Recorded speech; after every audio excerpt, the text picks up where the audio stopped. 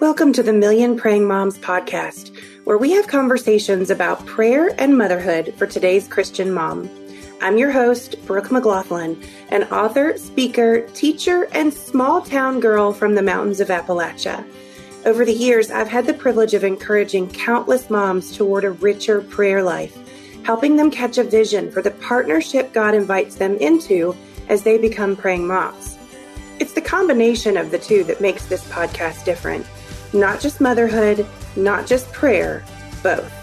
Prayer is one of the most overlooked parts of Christian parenting today. And because of that, my goal is to help you see it not as a last resort, but as your first and best response.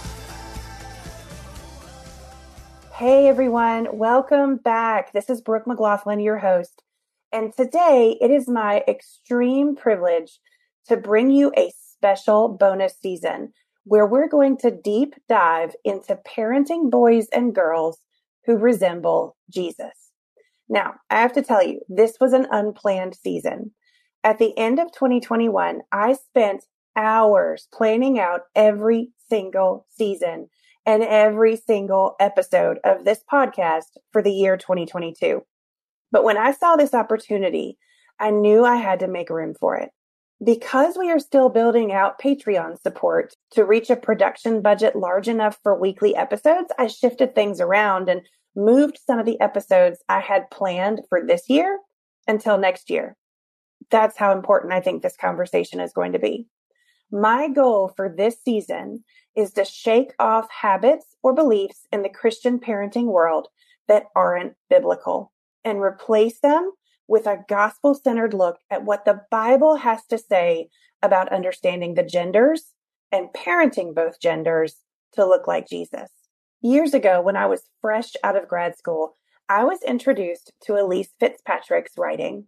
Her distinctly gospel-centered approach to understanding the human heart was compelling and new and fresh to me. So I read almost everything of hers I could get my hands on.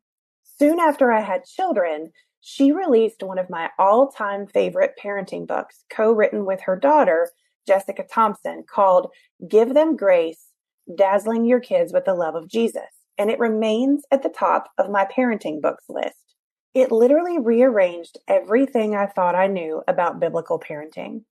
So when Elyse and Eric Shoemaker released their newest book, Jesus and Gender, and their publisher sent me a copy, I immediately dove in. Imagine my delight to realize that there was an entire chapter in Jesus and Gender about parenting boys and girls who resemble or look like Jesus. I jumped on this and I invited them both to join me for what I believe might be one of the most important seasons we've had recently on the Million Praying Moms podcast. Now, you might be asking yourself, what does a book about gender, understanding what the Bible has to say about men and about women and how to live correctly as sisters and brothers in Christ, have to do with parenting? And my response would be everything. The church is struggling with this topic today, and it has been for a while. What we believe the Bible says about men and women affects how we view and teach our boys and girls while they're in our homes. And friends, I believe we're getting some things wrong. And let me be clear and say, I think I've probably gotten some things wrong. Thankfully, Elyse and Eric are here to help us think through things deeply and more biblically. And I think you're going to love them both. The conversation I had with Elyse and Eric was so good, so rich, and so deep that we went way over on our time. So I decided to break it up into 2 episodes, the first of which you're hearing today. Do not make the mistake. Please, friends, do not make the mistake of only listening to one episode. Make plans for both. If you love these episodes, and I think you will, and want me to be able to offer more like them, consider becoming a part of the Million Praying Moms Patreon community for just $5 a month, or get 1 month free when you commit to the whole year. You'll automatically have an almost unlimited library of prayer resources at your fingertips. Prayer calendars, topical prayer guides, a blank prayer journal, and more. Just visit our show notes for today at millionprayingmoms.com to learn more. Now, on with the first episode of this special bonus season. Well, welcome to the Million Praying Moms podcast, Elise and Eric. I would love it if you'd take just a moment to tell our listeners a little bit about yourself, your families, and your ministry. Thank you. Thanks, Brooke. I was raised in Southern California pretty much by a single mom. And although from time to time we would go to the Lutheran church, we were not like what you would call a Christian family. And then right before my 21st birthday, a friend whom I had moved in next door to came over and started talking to me about Jesus. And that was a good thing, because had she not done that, I probably would not have made it through the next couple of years. I was involved in some pretty destructive behaviors. And yeah, so that was 1971, right at the height of the Jesus movement in Southern California. And so then I went to Bible college because I thought that was what you were supposed to do. Mm-hmm. And I eventually married. Phil and I have been married now for, we're coming up on 48 years. We have 3 kids, one of whom I brought into the marriage with me. And I have 6 grandkids. And so I'm still in Southern California. I don't suppose you're going to get me out of here. And yeah, the Lord's been very kind to use the brokenness in my life, and also the many blessings that He's given me to serve Him. So I'm just thankful to be with you today, Brooke, and to talk about this important subject with your listeners. I'm so glad to have you, Elise. Eric, tell us a little bit about you. Yeah, thanks, Brooke. It's like Elise said, it's good to be here with you. We really appreciate the invite and the chance to spend some time with your listeners. I was born and raised in Iowa, and it was after the peak of the Jesus People movement. I was going to comment on how I wasn't born at that time, but whatever. Most people weren't. Yeah. Yeah, so the world was in color by this time when I was born.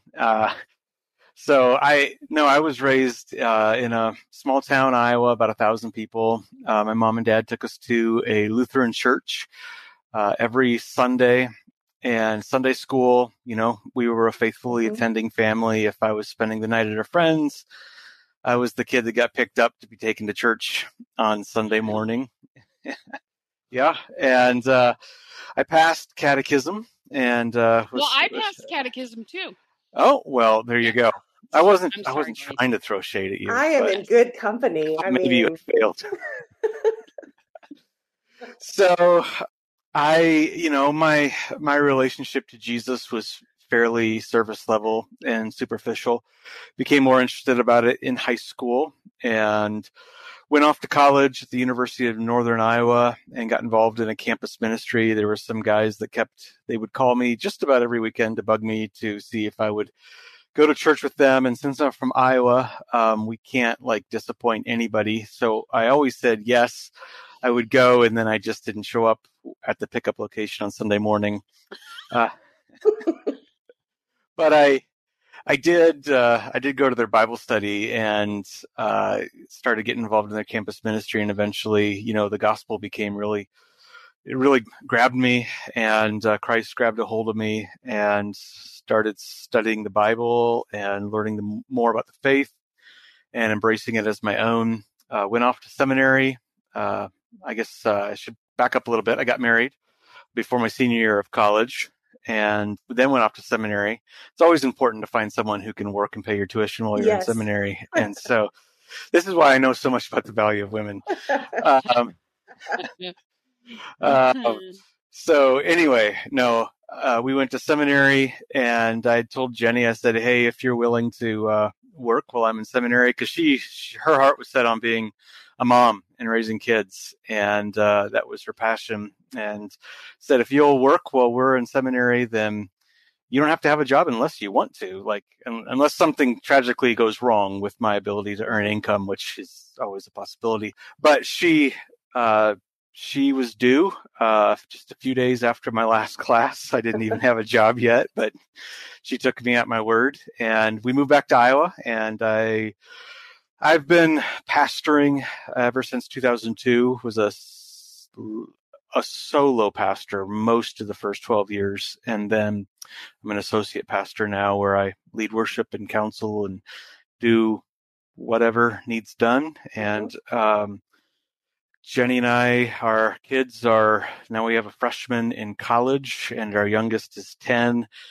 And I met this crazy woman on the internet named Elise. And so we've been writing books and hosting a podcast, and she's been a great blessing to me. Yeah, at least you've been a great blessing to a lot of people. And so I'm going to start with you because you're the first person that I knew of the two of you. And I know, Eric, because I've listened to you guys on a lot of podcasts, that is not an uncommon story. So. Oh, no, not at all. I was just looking Jesus and Gender up at our public library, and they only have Elise listed as the author. And this is the town I live in. So, That's no honor in the town you're from, right? I mean, no, yeah. Really. You're so biblical. You're just like Jesus. You're so Christic. Yeah. Yes. I wanted you to have all the honor. Yes. I love that. You know what that means. This is part of why I like you guys. I love your banter back and forth. It's so much fun. So, Elise, let's start with you a little bit. And I will say that I have been reading your books for probably close to 15 years or so. I have a master's in counseling from Liberty University. And when I got out of school and into the real world, I found myself craving more knowledge of what the Bible has to say about the human heart. And I think maybe the first place, I was trying to remember earlier today, I think maybe the first place that I intersected with your writing was through the Christian Counseling and Education Foundation. Like I found you through them. And I was instantly drawn to your heart level, gospel-centered approach. It's just really what I needed in that time. And I think most people need. I know there's a lot of water under the bridge since those days for you, but I wondered if you could kick us off today by explaining why it's so important to approach not just parenting, but all of the Christian life from a gospel-centered perspective. And as a follow-up to that, what difference does this make in the practical outworking of Christian parenting? Yeah, thank you. And thank you for those kind words.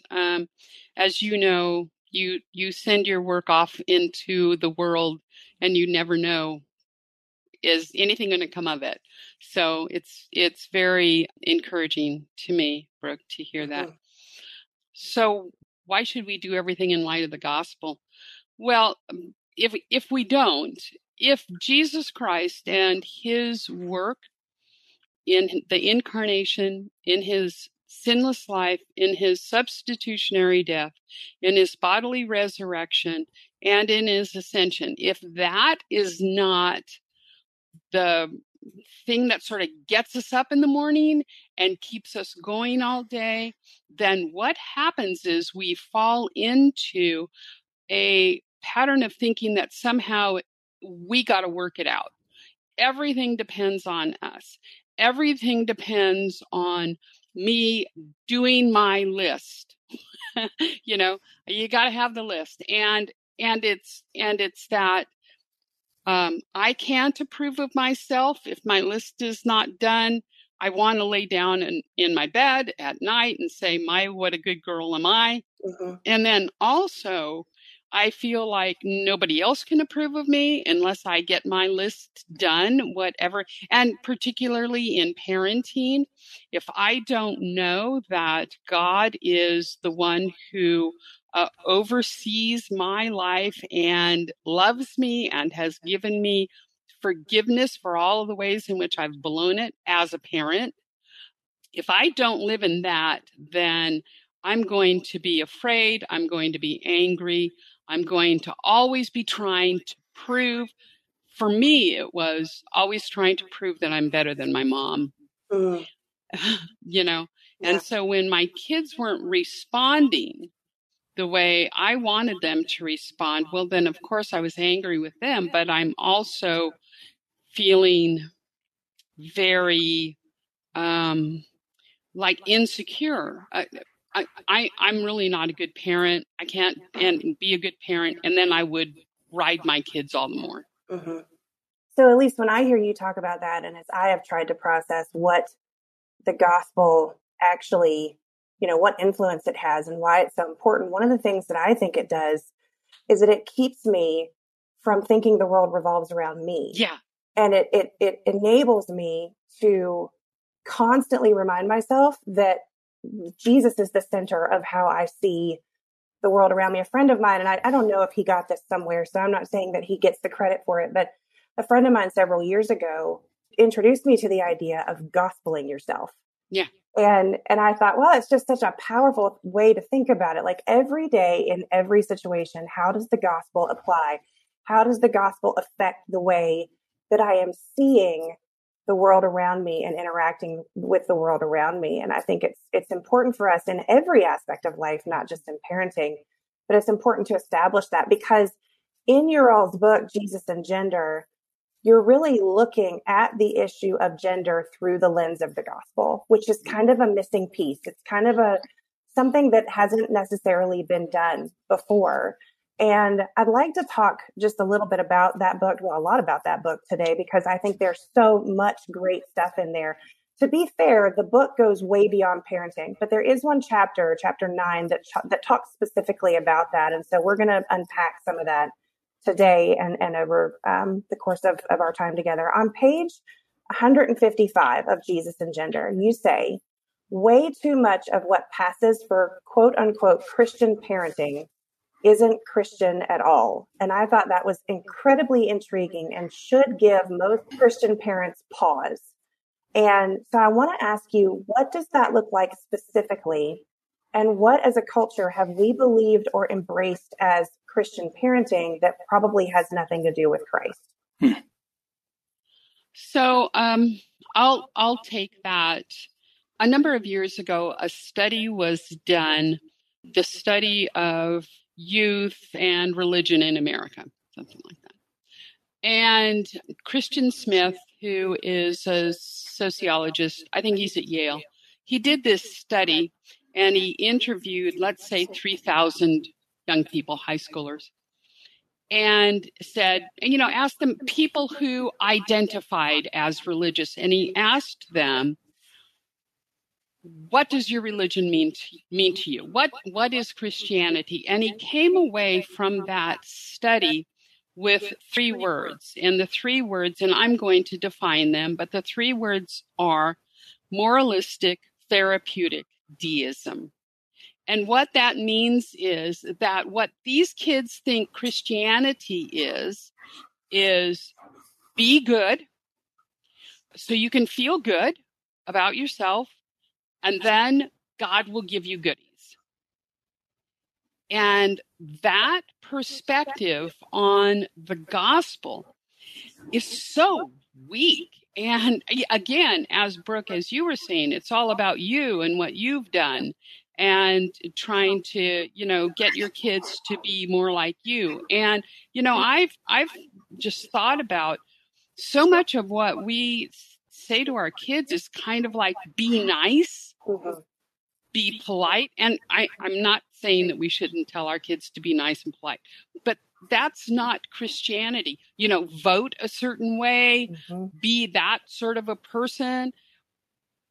Sure, talk to your kids about, how to behave in the culture. Fine. But that's not Christianity. Brooke, I am not going to go to the Colosseum and give my life for a message that just says be nice. Yeah. You can take that. But if you want to talk to me about God who became man, who lived a perfect life in my place and died for all of the ways that I've messed up, for all of my sins, if for him, I'll die for him. I'm assuming. It's easy to say that right now. Right. But I for that's something worth living for, Brooke. And all of this other stuff, like be a pretty little girl, be a good baseball player, little boy. I love sports and kids and all of that, but that's not the gospel. And boy, have we blown it. Yeah. And I'm going to give you one statistic just on that. At least 60%. This is the best statistic. At least 60% of young people, of people who grow up in Christian homes, leave the faith when they leave their home. Yeah, that's so frightening. And I think I will say that that's part of the reason. I think there's probably many variables in that equation that are getting us to that outcome. One of them is, one big one certainly, is that we are not, we are doing what you have just been describing, which is teaching our children how to be kind and moral, which is not wrong. We do want to raise kind and moral kids, but we have not been teaching them the gospel. We've been teaching them kindness and morality as the gospel instead of the gospel as the gospel. But that's an important issue to me because I really believe that prayer is also one of the missing pieces of that. In fact, one of the reasons that I wrote my latest book, Praying Mom, was because I have this secret hope that encouraging moms and dads to pray will help turn that statistic around. I think prayer is one of the most overlooked parts of Christian parenting today. That's why we have this whole great. So I think, as we unpack what those individual variables are, then we're empowering ourselves as parents to try and make a difference in that area. And it's scary as a mom that has 2 teenage boys in my home. We are reaching the time when they are soon going to be out on their own and individualizing and trying to figure out, they're already trying to figure out what they believe and what is theirs and what is mine and what is their dad's and that kind of thing. So I think it's really important for us to know the difference between what is the gospel as we're teaching it to our kids and what is not. That's so good. Eric, do you have anything to add to that? I would just echo what Elise said. When we think about Christian parenting and we ask, what does it mean to be a Christian parent? The first question that should come to mind is, what does it mean to be a Christian? And Paul says, I taught to you what was of first importance, that Christ was crucified for sins. He died for sins according to the scriptures, and he was raised from the dead according to the scriptures. And if you don't have that message central to what you're teaching and talking about in any field, it's not Christian. You can preach sermons out of the Bible and have them not be Christian because they don't center around the center of the Bible, which is God's revelation of himself and his salvation of us in Christ's death for our sins and resurrection from the dead. And I think that means, and this goes along with your emphasis on prayer, which is so right. If parenting is something that we can do in the flesh and is behaviors that we can mold in the flesh, then we don't need the power of the gospel and we don't need to pray because we don't really need God's help. We just need his advice. That is so good. I've often said that I would have categorized and still categorize my boys, but especially when they were little, our audience will recognize that I often call them those boys. They're the ones that are 250% boy. They're loud and aggressive and impulsive and just generally left me at the end of my rope most of the time. I was exhausted from them most of the time. I was surrounded by boys growing up, but they were different. Raising them is a little bit different. And I have said before that I found myself in this struggle place where I could have forced them to behave and obey me. But what I really wanted to do was reach their hearts because that is the place where real change happens. And it was an epiphany for me early on in my parenting that God is the one who changes hearts of stone to hearts of flesh, right? Like that was a big deal. That was a huge light bulb moment for me that God was the one that did that and that I was able to partner with him in that. But ultimately that part was up to him. And so, yeah, this is just great conversation. I think it's so important that we look at these things. So let's look a little bit now at some of the differences between the way that boys and girls were raised and understood in the Old Testament versus how they can be understood in light of the New Testament. On pages 158 and 159, you talk about the Old Testament process of parents training men toward the role that men had in that time, and then women toward the role that women had in that time. And then you say this, All of this changed when the covenant sign of circumcision was replaced by the covenant sign of baptism. So my question for you is, what is the difference between Old Testament gender roles and New Testament gender roles? And what are some of the erroneous ways that we've allowed Old Testament training of children to invade our New Testament freedom in Christ?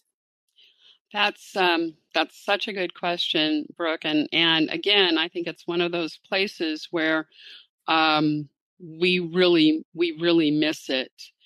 All right. So Old Testament, family, little boy is born. Within a week or so of his birth, he is taken to the rabbi or the synagogue or the temple, and he's circumcised, which is the sign of God's covenant with that family, with that child. So that boy would know from his earliest awareness that there was something different about him than the other nations around. And that in his body, he bore the, like a tattoo, call it a tattoo. Mm-hmm. This tattoo that says, God, I belong to God, and God is my God. Okay. That was for the boys, but there wasn't one for the girls. Mm-hmm. And what that meant was that little girls, their primary goal would be to be the sort of, become the sort of woman who would have a husband who, and by her relationship with him, she would know, she would be assured of her inclusion in that special family. Okay, so you've got this special family, and so the girl, what she knows is that her identity is defined by her relationship with a circumcised male. Her father, her husband, her brothers, her sons, she's part of the family. She doesn't bear it in her body, they do. Mm-hmm. Okay. And so what that meant, at least in part, was that her whole focus of her life would be to get married and have sons. Part of that has to do with fulfilling the wonderful promise that is given in Genesis 3, that there would be a redeemer. So part of that has to do with that. But, aside from her relationship with a father or a husband or a brother or a son who was circumcised, she didn't have a lot of identity outside of that. Then the most shocking thing happens. We come to the New Testament. And what happens in the New Testament is that the sign of inclusion in the family changes. And it's no longer circumcision. Now it's baptism. But what's really mind-blowing is that women bear the sign too. Mm-hmm. So women are welcomed to the waters of baptism, however you want to do it. That's not our discussion. Right. Women are welcomed to the waters of baptism. And as a matter of fact, the first person who was baptized in Europe was a woman. I mean, it's got to say something. Okay. Yeah. Now, why is that important? That's important because it changes then the focus of a woman's life, her identity, little girls. Now, in the Old Testament, we're always hearing about how the women were very beautiful. This woman was very beautiful. This woman wasn't so beautiful. Okay, that kind of thing. In the New Testament, we don't hear about it at all. You know why? Because it doesn't matter anymore. Right. Because now we bear the sign of the covenant as we're baptized, and we're in relationship to a male that's really important. The male who's really important that we're in relationship with is Jesus, who is the circumcised, baptized, our husband now. Mm-hmm. Okay. And so what that means now is that we don't have to tell girls, your whole goal in life is to get married and have babies. Listen, if you want to do that, wonderful. That's not the whole goal. The goal now is the Great Commission, which is go into all the nations and make disciples, preach the gospel and make disciples. And that's the change. And I personally think that it's like a Copernican revolution. It's just like, wait, what just happened? Yeah. Wasn't there the sign? But somehow I think we're so used to it, we don't see it, but they would have seen it. Mm-hmm. I love that. I feel like those words are just life-giving. They're life-giving as females, especially for females in our culture today who, while we don't see that message in the Bible, we do sure see that message everywhere else, that what you look like matters more than most anything else. And so, gosh, I just think those words are so freeing and so important. And it's not that there's anything wrong with having a desire. Eric, like you said, your wife did. Her passion was to be a stay-at-home mom, and that is not wrong. It wasn't wrong in the Old Testament. It's not wrong in the New Testament. It's not wrong if God gives you that, but it is also not wrong to understand that in actuality, your first mission as a female or a male, and I think it's important to say your children's first mission as a female and a male, and what you teach them about their first mission is to bring glory to God in whatever way He asks you to do that. And for some, it may be to get married and have a family. And for some, it may not be. And I think we as Christians need to be okay with that and look at what we've been telling our children their role should be versus what is actually in the scriptures for us as New Testament Christians. Eric, what would you add to that?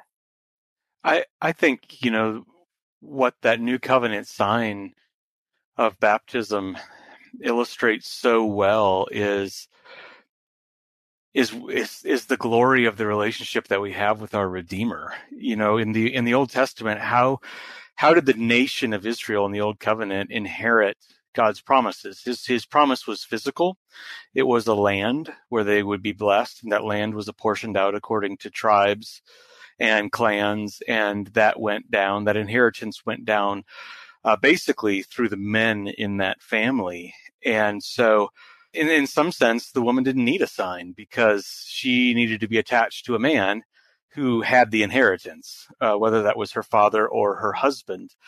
And now it doesn't even matter what lineage you come from at all.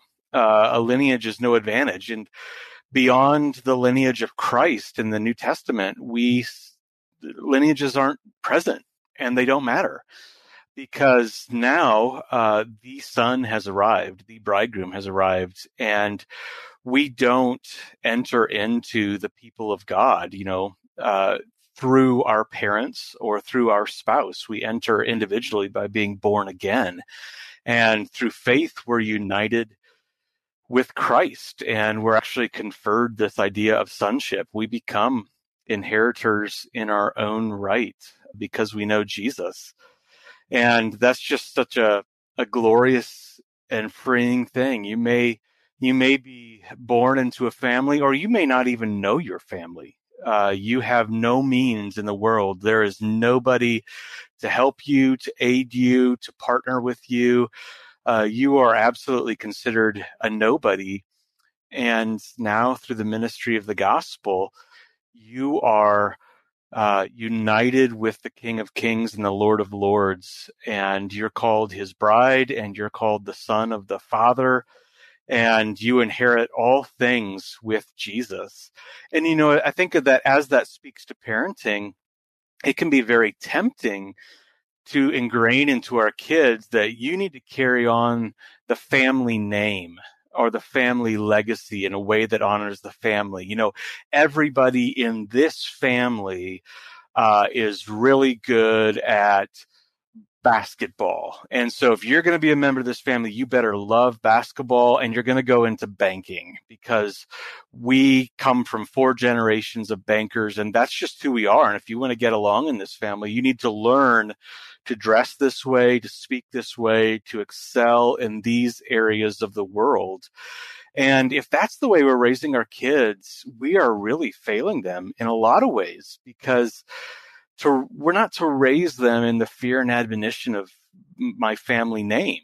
We're to raise them in the fear and the admonition of the Lord, who is Jesus, and to teach them that the best legacy they can have is to be a brother of the King through faith in him. Hey friends, I know you're enjoying this episode. It really challenged me to look at some things differently in my own parenting. In fact, Elise and Eric had so many good things to say that we went over on time, and I had to cut the interview into 2 parts. So come back tomorrow to hear the rest of our conversation about parenting boys and girls who resemble Jesus. Till then, the Lord bless you and keep you, make his face shine upon you, be gracious to you, and give you peace. Thanks for joining me for today's episode of Million Praying Moms.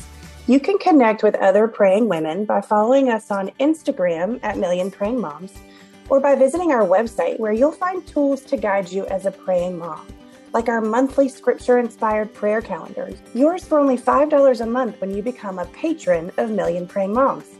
If you love this podcast and want to be a part of making sure it sticks around and reaches other moms with the message that prayer is not a last resort, but the first and best response to motherhood, consider joining our Patreon family. There are options for everyone, including our $5 a month prayer calendar option, perfect for both the beginner and seasoned praying mom who wants to pray God's word for her children. Depending upon your needs, you can get access to our classes, courses, podcast scripts, discussion questions for each podcast, and even vote on certain aspects related to the ministry of Million Praying Moms. And I also have a free gift for you too. Download your free copy of my resource, How to Pray God's Word for Your Children, when you subscribe to the podcast. It's a step-by-step guide for how to get started praying the scriptures for yourself and your family. If you love this podcast, would you help us reach more moms with our message by leaving a review wherever you listen to podcasts? We sure would appreciate it. Find all the links you need at millionprayingmoms.com.